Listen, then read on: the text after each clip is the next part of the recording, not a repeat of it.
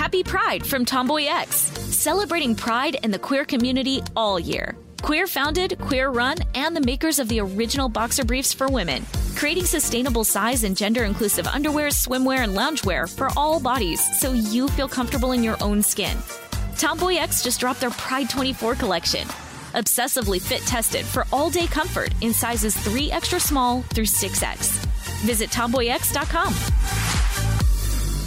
Hi, I'm Michael Rappaport. And I'm Kibi Rappaport. And together we're hosting Rappaport's Reality Podcast. We have a passion for reality TV, and we're inviting you into our living room. We're dissecting the drama, and we're giving praise to the single greatest form of entertainment on television today. That is right.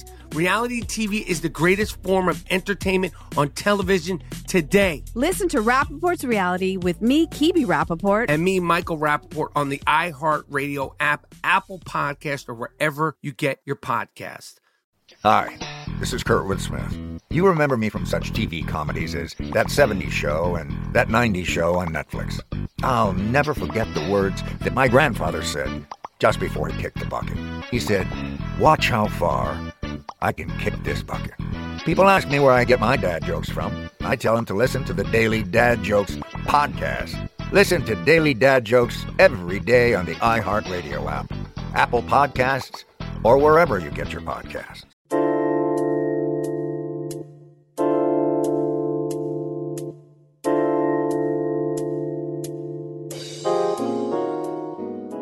Welcome to PM Mood. I am super excited to be welcoming to PM Mood Jemele Hill, who is a staff writer at The Atlantic, covering sports, race, politics, and culture, and is also the host of Jemele Hill is Unbothered on Spotify. Jemele, thank you so much for joining PM Mood today. I appreciate it. Thanks for having me. I think one of the reasons why I was so excited about the opportunity to speak with you is not only because you're a badass Black woman journalist, but because we have something slightly in common, which is that the both of us, me in the fall of last year, decided to put my integrity ahead of what many thought was a good paycheck.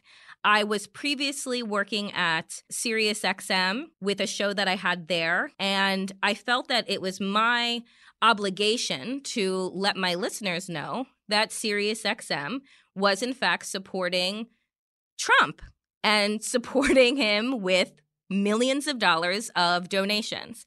And because I decided to share that on Twitter, I was fired. Unlike you, you left ESPN of your own volition, but I was let go. I was pushed out. And so I kind of wanted to start off our conversation on PM Mood with one of your quotes to other journalists, which is, "Tell the truth bravely, even if it makes people uncomfortable."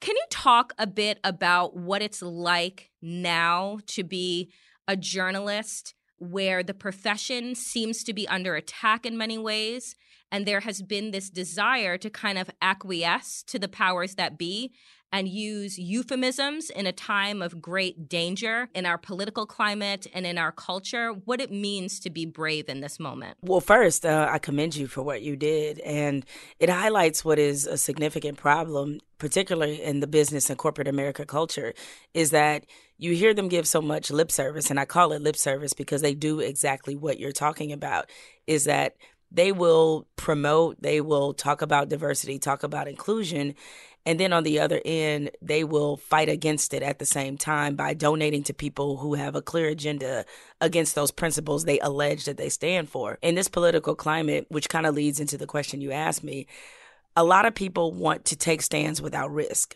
Doesn't work that way. Mm-hmm. Is that you either are working actively against racism, actively against some of these values and principles that lead us to having a more diverse and inclusive society, or you're working for it. You can't be working against and for it at the same time. There's certainly an attack on journalism right now, as you mentioned, an attack on journalists.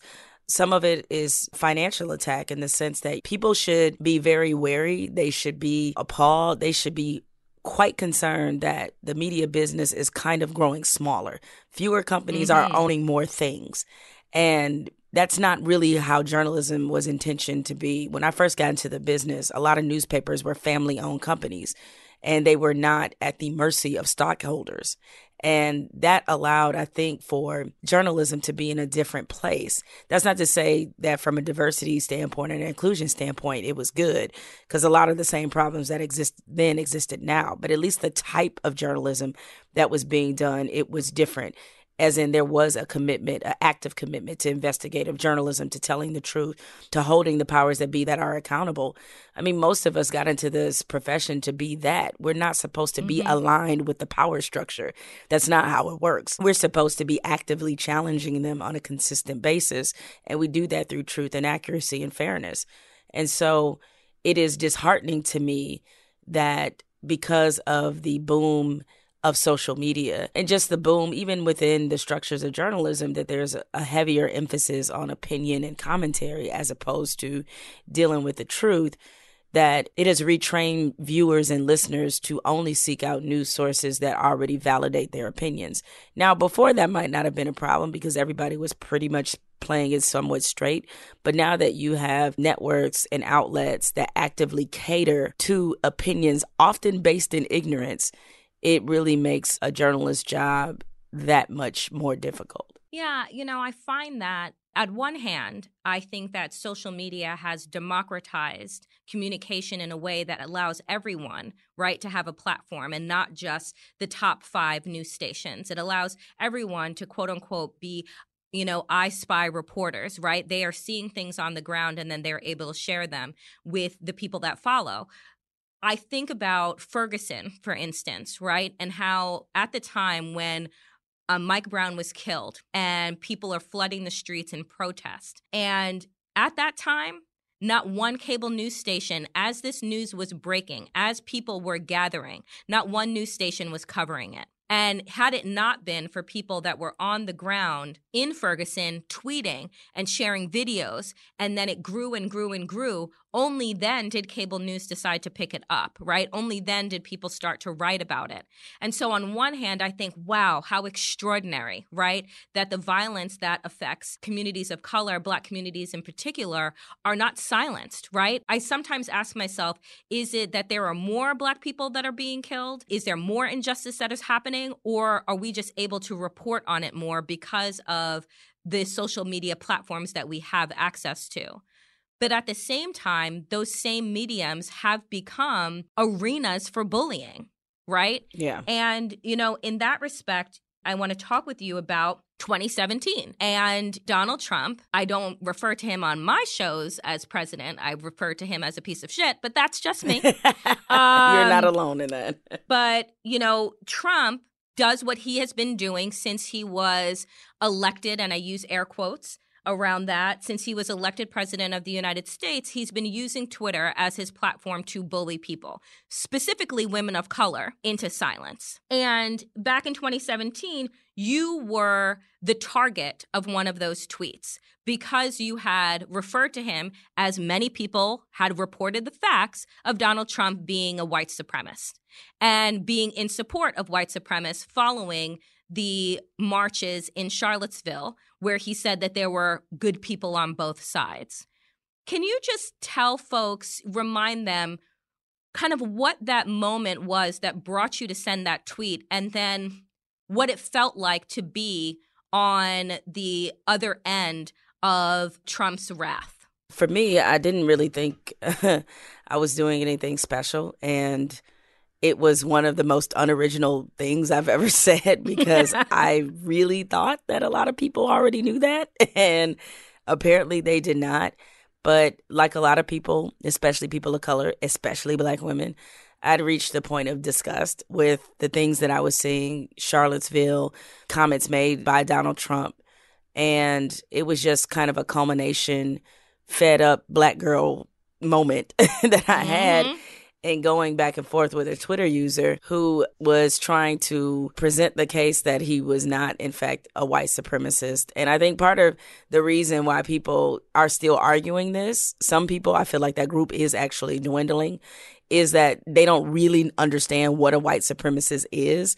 People in certain groups, certainly a lot of privileged people, they tend to think of white supremacists or white nationalists as people walking around with hoods and torches and that kind of thing, not understanding that it's far more subtle, and the subtlety makes it even more dangerous. If you have the inherent belief, which Donald Trump has expressed many times, that certain groups of people are more worthy than others or more inferior than others, you are a white supremacist. It's just that simple. Like it couldn't be a more clear-cut definition. So what he has said about African countries, about Mexico, that's things that white supremacists say because they inherently believe that they're better.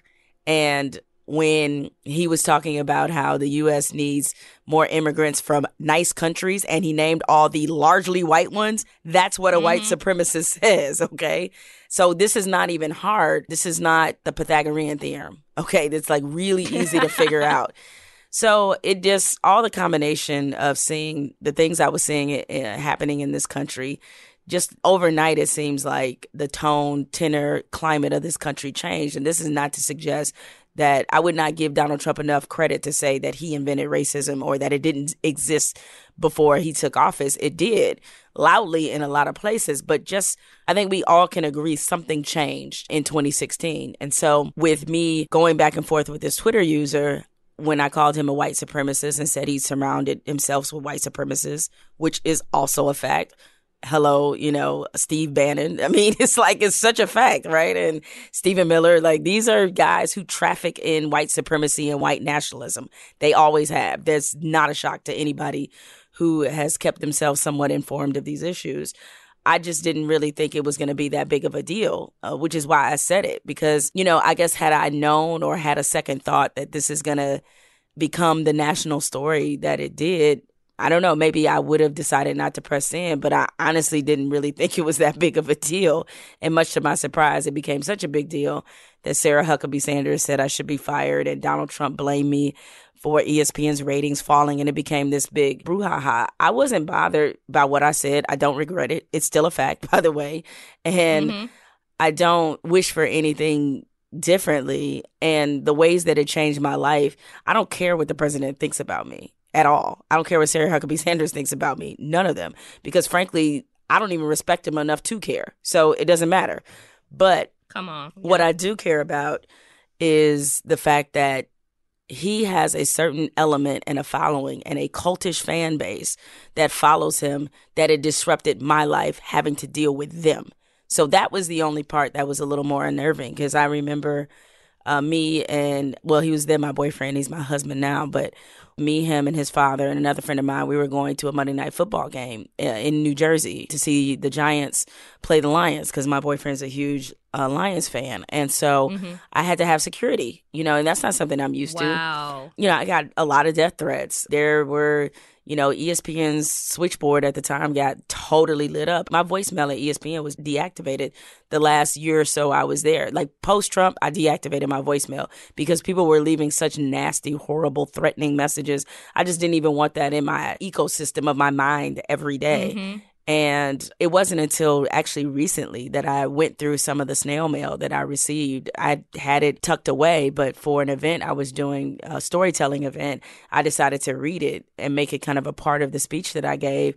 And, it was harsh. Like, it was hard. It was hard to read. It doesn't affect my spirit because I know who I am. These people don't know me. But just to think about the level of hatred that he can inspire in a lot of people is really frightening. And so that was the way it disrupted my life. And even having to deal with all of that, I still wouldn't change anything I said, because I think as journalists, that's part of our job, is that we have to say what it is. If we lose our capacity to tell the truth, then we've undercut and undermined everything we stand for. Like, we can't, you mentioned a few moments ago about how we're in this time of euphemisms where so many newspapers and media outlets have a problem telling people that Donald Trump is an outright liar when he lies constantly. Like, it's okay to call him a liar because he's lying.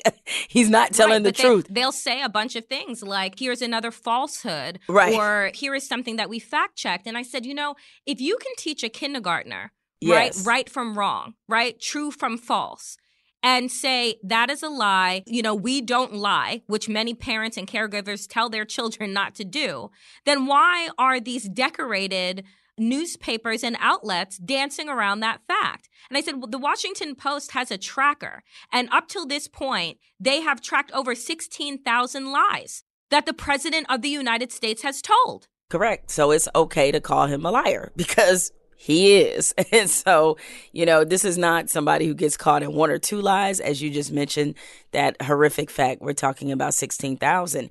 But even when I engage the few times, because it's becoming less and less, it's like when I engage in people who support Donald Trump or are just not as bothered by what he has done to this country and this presidency in particular, because I hope people understand that the office of the presidency will never be the same now, ever. Mm-hmm. And he's permanently changed that, is that they want to use euphemisms like, oh, he's just not politically correct. Like, no. Not being politically correct is maybe swearing when you shouldn't. Occasionally it could be joking about things that are taboo. That's not politically correct. It is racist to denigrate and say some of the things that he said about other people. It's like, that's what that is. And I think the people who continue to support this man, they will not own up to the fact that the reason they support him is not because he's not politically correct and they're so tired of the political correctness of, respecting people and giving them their dignity. Which I always find that isn't that fascinating when they say that. It's like, what does that even mean? They're supporting them because they believe in what he says. It's just no other way around it. Hence why I said that, yes, at this point, you can think it's harsh. Your feelings can be hurt about it. If you support the president, if you voted for him, you're a white supremacist, because either one or two things are the case.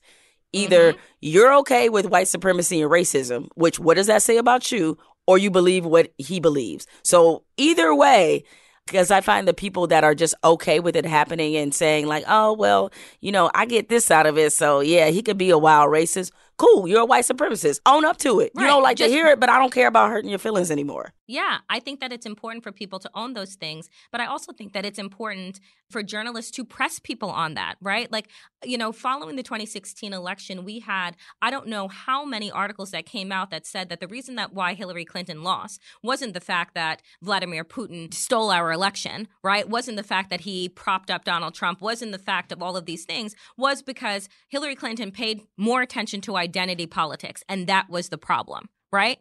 And so if we want to win elections, we can't talk about race and we can't talk about racism. And we have to pretend that the people that voted for Donald Trump did so out of economic anxiety.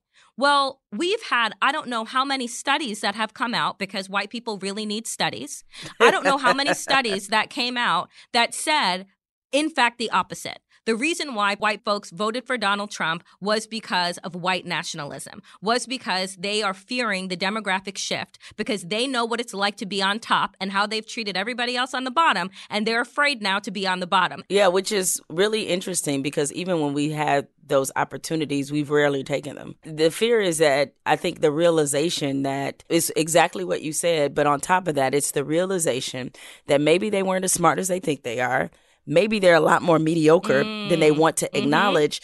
And the reality is that some of them, not all of them, have been able to ascend to certain positions, attain certain things, not based off their talent and ability, but purely based off their positioning and because of white privilege. And that's a hard thing to reconcile with, is that you have been an active participant in keeping alive institutional racism. It's hard to face that. And that's why I think people get so defensive. And as much as they keep, consistently, we've seen a bunch of these videos on social media, and it particularly, unfortunately, happens to Hispanics and Latinos more than anybody. When they get that, why don't you go back to your country, or why don't you do this, or why do you don't do that, which is really funny in a nation founded on basically immigrants. But that's neither here nor there. Mm-hmm. The reason that it's drawing that response is like their worst nightmare is that they will walk into a grocery store and everybody in there will be speaking Spanish and they have no idea what's going on. Juxtapose that with the fact that we deal with that all the time. Is that, yeah, white people may not be speaking a different language, but we're far more used to encounters where we're the only person in the room of color, the only woman, the only black woman, the only black person. Any of those categories we fit. So we can adapt. It's not a big deal for us. They, on the other hand, have never been forced into those situations, or usually they aren't. And so because of that, I think it has created a sense of panic, and it doesn't help. Again, as I mentioned, where unfortunately media has played a part in this, is that if they believe that, they can go to outlets, hello Fox News, that only continually reinforce that belief that they have something to fear by this country becoming more inclusive and diverse and them not being the majority. So they're allowing themselves to be played by a fear that is so baseless and ridiculous that they have decided to push their center of the chips to the table. They don't care about how immoral it is. And I'm especially tickled by these Christian evangelicals who continue in their utter disrespect of God, who they supposedly stand for, continue to supposedly continue to support this man based off nothing else but white supremacy. That's it. Right. You know, I'm so grateful to hear that, you know, had you had the opportunity to do things over again, right? And I know that you've said this many a times in 2017, if you had the opportunity to say, you know what, I'm not going to send that tweet, or I'm not going to respond in this way, that you said that you wouldn't do it over. That in fact, having done that kind of changed the trajectory of your life in some ways. Can you talk about what it means to own your power and your voice in a way now that is different from before the tweet? I've always considered myself as somebody who didn't pull any punches, but I was strategic about the punches that I threw. And now I think, while I am still somewhat strategic, because I've always wanted to be the type of person that, you know, when I said something, it resonated and it mattered. And so I wanted to be careful about what I decided to be vocal about. So that part still exists, you know, to some degree. But I think, you know, what happened, especially given how my work life is designed now, I have a sense of freedom and autonomy and confidence that I haven't had to this level at this point in my life and career. Because ultimately, the people that want to mess with me, and the people who don't. And I don't find myself feeling as if I have to edit myself or feeling as if I have to curb who I actually am, or that I don't have to say certain things, you know, for fear of, oh, it may cost me this opportunity or that opportunity. I haven't thought about that in a long time, because once, you know, the White House calls for you to be, you know, fired, I mean, I think people pretty much know what they're getting. And so so there's no surprises. To sum it up this way, and so not to continue to ramble, is I'm more concerned about the people in the room. I don't think about the people who are not there. It's a party analogy I like to use, is that I'm worried about throwing the dopest party for all the people who want to come to the party, so that, you know, when it's 2 a.m., they ain't trying to leave. They got all the drinks they want to get. You know, they having a great time. I ain't worried about the people outside in the line trying to get in. Not worried about those. Yeah. Worry about having the dopest party of the people that you have around you. Forget about the people who aren't there. And so having that mentality, I think, has allowed me to write the best that I've ever had, to broadcast the best that I ever had, to do my podcast in a way that I don't think I would have done it 2 years ago. It's just given me just a new and renewed sense of confidence in myself, in my abilities. And I'm constantly getting proof and evidence that you don't have to curb your integrity, your beliefs to fit into this industry. So I don't care about really fitting in that way anymore. And I'm grateful, and I thank God that I've reached this point of autonomy, because I've spent over 20 years in this business building to get to this point. And so I can't regret anything that happened along the way, because if I did, I may not have been able to get here. Essentially, your description of where you are right now is essentially the description of Black Girl Magic. It's the idea that, you know, there are so many obstacles that are placed in our way, or duct tape tried to be placed on our mouths to shut us up. But the ability to keep not only pushing forward, right, but to create something that is yours. That's why there are more Black women entrepreneurs in this country than any other group, because we will consistently create, right, in the absence of roles being created for us. And I personally love that about Black women. Yeah, I mean, with Black women right now, I believe statistically, we're the only racial ethnic group that owns more businesses than our male peers. Mm-hmm. So it's I think a lot of us have decided, and I noticed this trend, honestly, among millennials too, who, because of the access to information and everything, they're able to get this point, I think, quicker than a lot of people from my generation, and certainly from the generation that's above me, is there's a lot of us that are choosing for our mental health, for our financial health, for a multitude of reasons. We're choosing to do our own thing versus try to fit into a corporate structure or to a system that wasn't designed to ever consider us anyway. We just decided, I guess for a lack of a better analogy, a lot of people now, I notice more so than ever, are taking the Tyler Perry approach. I mean, I love all of Tyler Perry's movies, but I do appreciate... I was going to say. Yeah, I do appreciate how he systematically, methodically created his own system. He never worked within the confines of Hollywood, ever. And I think he's a really great example of what can be accomplished or what you can do when you decide that you're going to create your own table as opposed to waiting for somebody to invite you to one.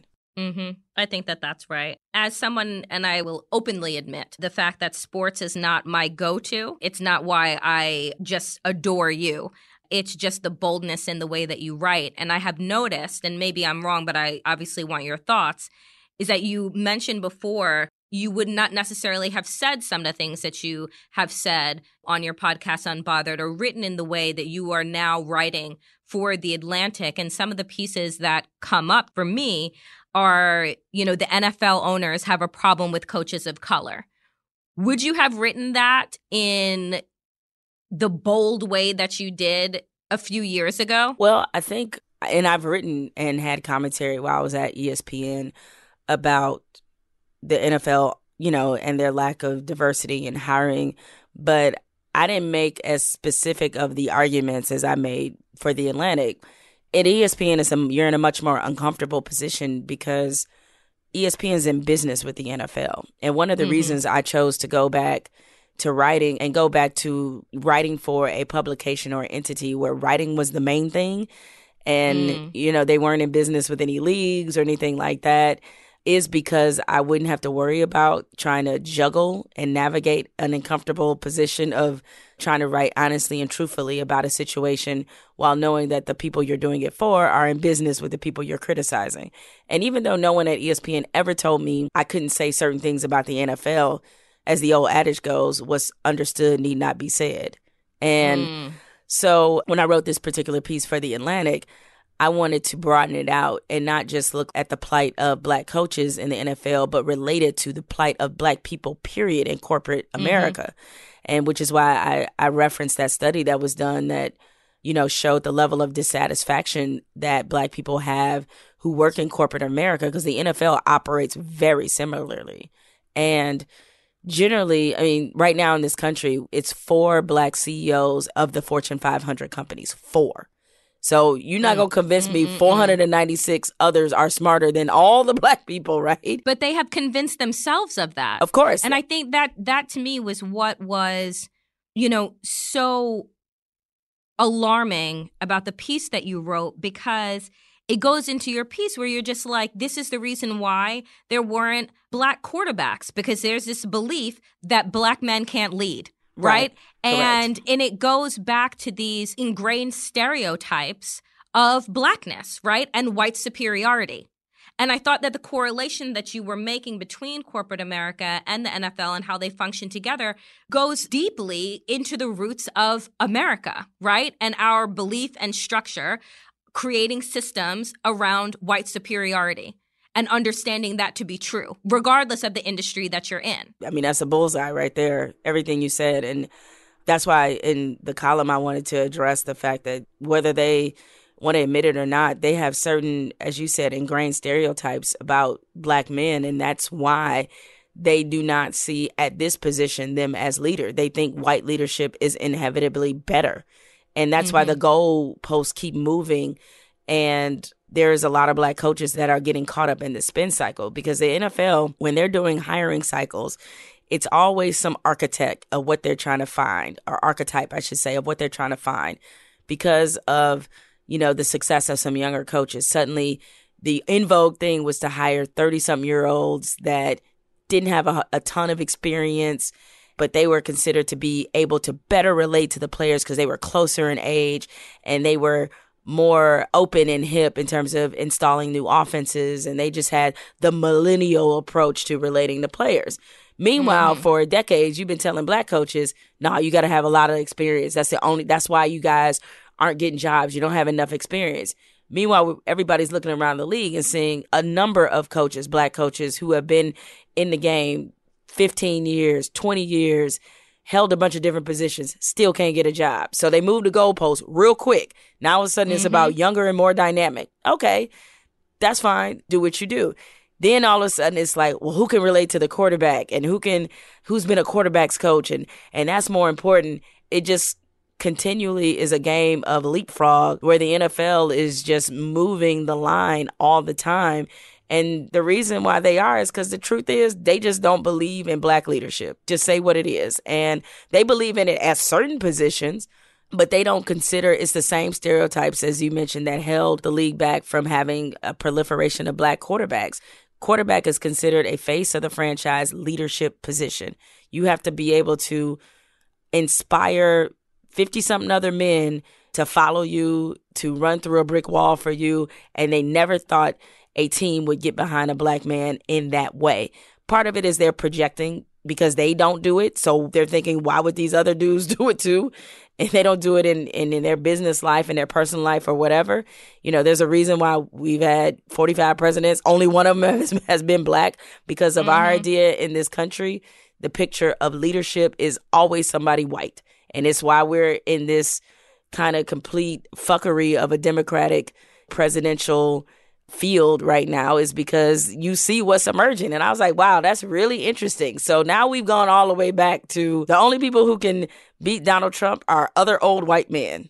Okay, congratulations. Yeah, right. So congratulations for turning the clock backwards. Yeah, precisely. But it gets back to that same feeling, and I'm not going to totally blame, white people for it.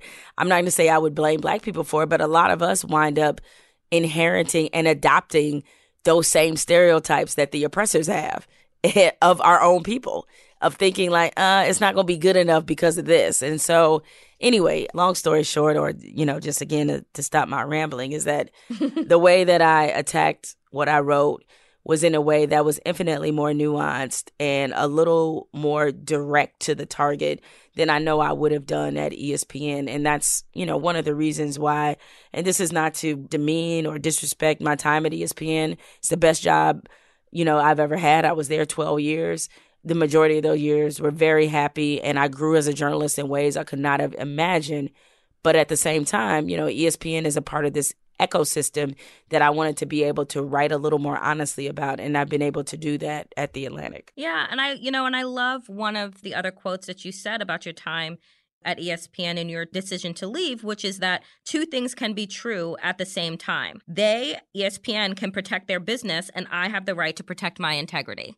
And I think that to me sums up, a truth that real journalists, and I emphasize the word real, in this day and age really need to hold on to, this idea of where their integrity lies. And look, I am not somebody that is going to tell anyone to turn down a check, right? And not be able to pay their mortgage or their rent or, provide for their families or themselves. But at the same time, if you don't have integrity, what do you have?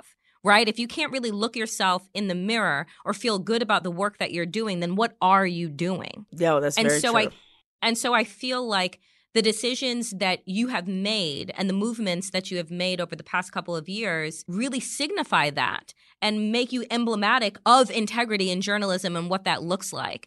And I feel, too, that it has been over the course of the fuckery of this entire administration, that it has been Black women in a variety of places and spaces that have been holding down the integrity of this country. I saw somebody tweet this, and I don't know if it was because it was their thought or the thought of someone else, is that if you look across the span of our history, Black women have always been the conscience of America. Always. Always.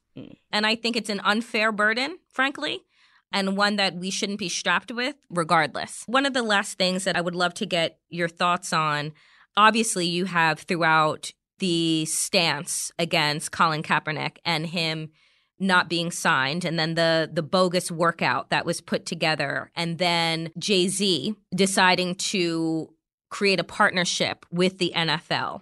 You've been very outspoken for the past several years on this. Why do you feel that, and don't let me put words in your mouth, but this is really like my feeling, why do we as a country see, is it okay for us to embrace men that are batterers, sexual assaulters, addicts, and what have you? We can rehab those people, right, and keep them in the league or keep them in positions of power. But when it comes to Black people owning their space, their place, their voice, and trying to bring attention to oppression that is still very much being experienced, we need to shut them down. And that's from, the NFL onward, right? And I feel like, one, this is a two-part question. Why is that seemingly okay? And then two, what do we do about people that decide, like a Jay-Z, who I have admired and appreciated from a business standpoint, from a music standpoint, from basically my whole life? What does it say about those that then decide to create partnerships with whom I believe to be, the devil in sheep's clothing, the wolf in sheep's clothing? Well, the reason why Colin Kaepernick is such a turnoff, but somebody who has been accused of or has actually committed domestic violence is not, is because in the eyes of sports fans, and maybe in the eyes of more than just sports fans as well, but that is a correctable, and I put this in air quotes, behavior. Like, you can convince somebody that wants to just enjoy the games and isn't trying to be too turned off if they have to think too hard about who these players are and, in some cases, what they've done to harm other people. You can convince them they don't do that anymore. That's why they go through these intense processes to show people they're different. And we don't ever actually see what's different. Only two things usually changes, and that is because we don't know these people. We have no idea, right? The only thing that usually changes is they start winning, and there's a rush in sports in particular to associate winning with character, and they have nothing to do with each other. Or they just stay out of the news. That's it. It's like, far as we know, they're not beating any women or assaulting any women because we haven't read about it. So we just then make the leap like, oh, they've changed. So these are easy things to sell to the public. What you can't sell to the public is that Colin Kaepernick woke up and he said, you know what? Despite everything I said about police brutality, y'all are right. Police don't brutalize Black people. They don't. You can't change somebody's critical thinking in their mind that is especially about something that is about a system of oppression and institutional racism. You can't sell to people that they don't think this exists anymore, because it does. And it's much more uncomfortable because it's in your face. And a lot of people then have to start projecting inward and say, okay, well, if I'm okay with this structure, again, what does this say about me? If I don't want to be reminded of the fact that these players that on Sundays that I put on this high pedestal that I deify, I don't want to be reminded about where they come from and the dangers them and their children face. I don't want to think about that. I want to say and name things like keep politics out of sports. When every game I go through, they sing the national anthem and there's military flyovers. I don't want to think about that. So everybody kind of wants this to be easily digestible, and it never has been and it never will be. So you have to be willing to do the tough work of thinking your way through it and, understanding that life and things are complicated. And while I do get, especially in this time, that a lot of fans just want to enjoy their sports and not think about the atrocities happening in the White House or the horrors of this administration, or just don't want to be reminded about shit, period, that's going on. I get you want to unplug for 2 hours or 3 hours and just worry about who scored more touchdowns and what this means to your fantasy team. But that ain't life. And I think because we've seen sports, politics, race, gender always intertwine, the only thing that's different with Colin Kaepernick is that right now, people are trying to act like he won't be on the right side of history. The only thing that changed about Muhammad Ali, why he became embraced, well, it was two things. One, he got sick. Two, everybody saw he was right. Years later, once everybody was able to do the autopsy on Vietnam and everything that happened, they're like, damn, he kind of had a point. But why are you waiting to after the fact? If you consider yourself a little bit courageous, a little bit brave, the time to support people is when they're going through the worst shit, not after they've been proven right.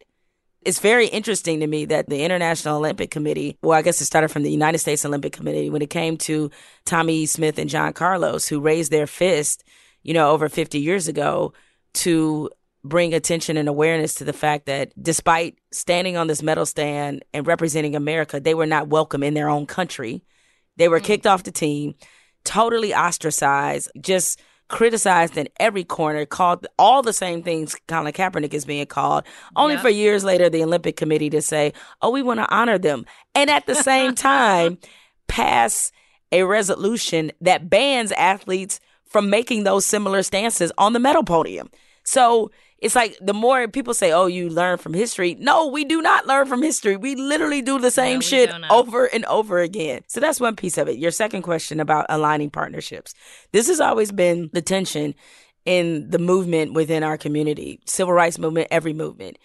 Is it better to work from within or work from outside and put the pressure on the people that you're trying to change, often through economic means, boycotting and the like? Both can be accomplished, but when you choose to work from the inside, as Jay-Z is choosing to do, you got to be careful and aware of who you're dealing with. And this is not to discredit or disrespect Jay-Z, who's very smart and obviously become, hip-hop's first billionaire. Like, he knows what he's doing. But the NFL is different because of the structure and the setup. This is 32 owners who operate as independent nations. To get approval by the owners is difficult. And people are saying like, oh, maybe he's trying to make an ownership play. They've never had a black owner. And I can tell you, Jay-Z ain't going to be the first one. I hope I'm wrong. And by being an owner, I don't mean a stake. You can have there's a lot of black celebrities that do have stakes in teams. Like Serena has a stake of the Dolphins. I think J-Lo does as well. So there's a lot, you get like 0.5% or 0.2%. You have no hiring power, no firing power, no decision-making power whatsoever. Zero. Unless you can get to that magic number of 51% of owning an NFL team, that's the only time you can change anything that's happening.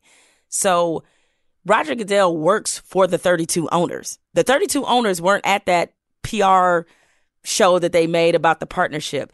What is it that the NFL has that Jay-Z needs? The answer's nothing. Nothing. They need him. Okay. I mean, he rapped about it. Yes. I don't need you. You need me. I feel stadiums too. Correct. He rapped about it. So it's like, why give them what they want? Because what they were trying to do, and they pointed this out. The New York Times did a great story about this when they got the audio tapes of the meeting that happened between the players and the NFL owners as they tried to sort out what to do about this protest.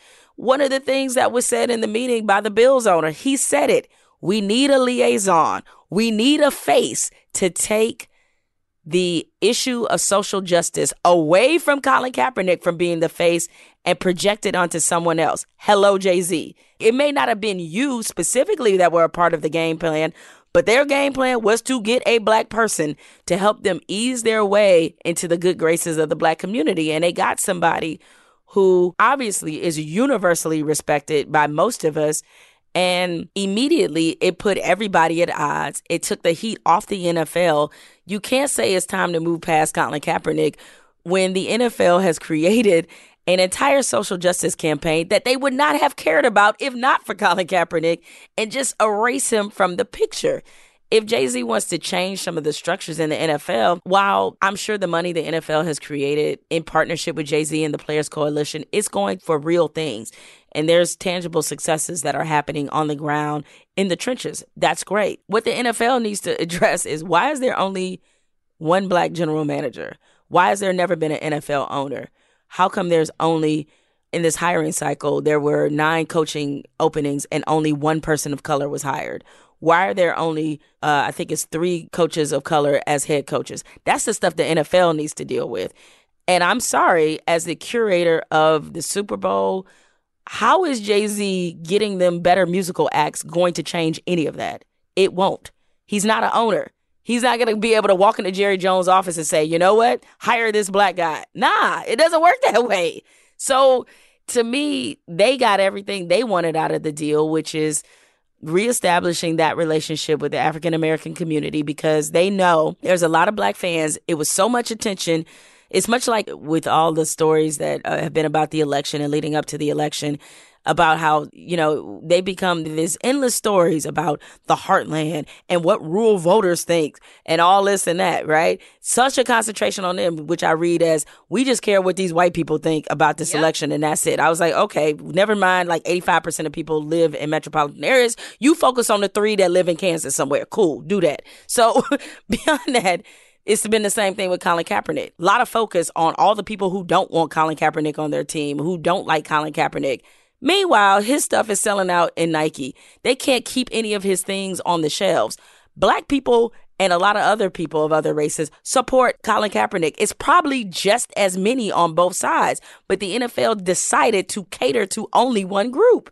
And that group is led by the president. Because that was a big piece of this, too. Donald Trump sealed Colin Kaepernick's fate. And that sham workout, again, wasn't going to change that. Donald Trump told Jerry Jones, which Jerry Jones testified during Colin Kaepernick's grievance hearing. Donald Trump told him not to put Colin Kaepernick on a team because this is a winning issue for him. In other words, one of the few things that a lot of people who aren't Trump supporters could kind of agree on a little bit was that his protest was misguided and misplaced and it didn't have a place in the NFL. He knew that, which is why he kept saying his name at rallies. He was going to get one topic that he could probably get a little bit more than majority support, unlike some of the other things that he says. And he pretty much told the NFL, if you put this dude in the league, his name is never getting out of my mouth. The NFL wants to eliminate those bad headlines, eliminate that division. So the easiest thing to do was to make sure that Colin Kaepernick never had a job in the NFL.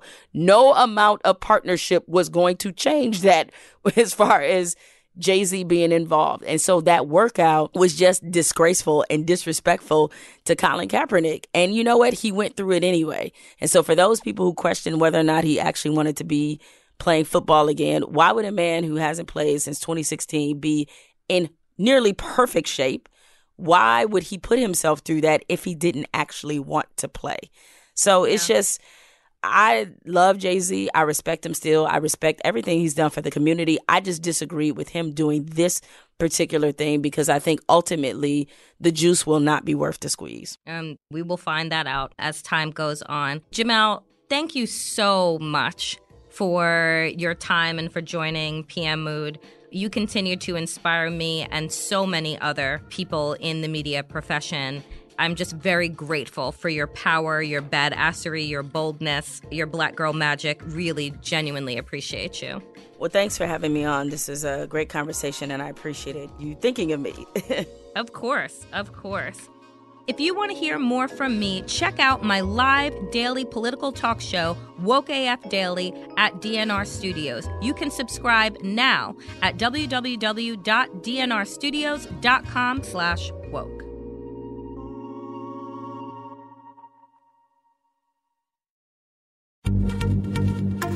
Happy Pride from Tomboy X, celebrating pride and the queer community all year. Queer founded, queer run, and the makers of the original boxer briefs for women, creating sustainable size and gender inclusive underwear, swimwear, and loungewear for all bodies so you feel comfortable in your own skin. Tomboy X just dropped their Pride 24 collection, obsessively fit tested for all day comfort in sizes 3 extra small through 6X. Visit tomboyx.com. Hi, I'm Michael Rappaport. And I'm Kibi Rappaport. And together we're hosting Rappaport's Reality Podcast. We have a passion for reality TV, and we're inviting you into our living room. We're dissecting the drama, and we're giving praise to the single greatest form of entertainment on television today. That is right. Reality TV is the greatest form of entertainment on television today. Listen to Rappaport's Reality with me, Kibi Rappaport. And me, Michael Rappaport, on the iHeartRadio app, Apple Podcast, or wherever you get your podcast. Hi, this is Kurtwood Smith. You remember me from such TV comedies as That 70s Show and That 90s Show on Netflix. I'll never forget the words that my grandfather said just before he kicked the bucket. He said, "Watch how far I can kick this bucket." People ask me where I get my dad jokes from. I tell them to listen to the Daily Dad Jokes podcast. Listen to Daily Dad Jokes every day on the iHeartRadio app, Apple Podcasts, or wherever you get your podcasts.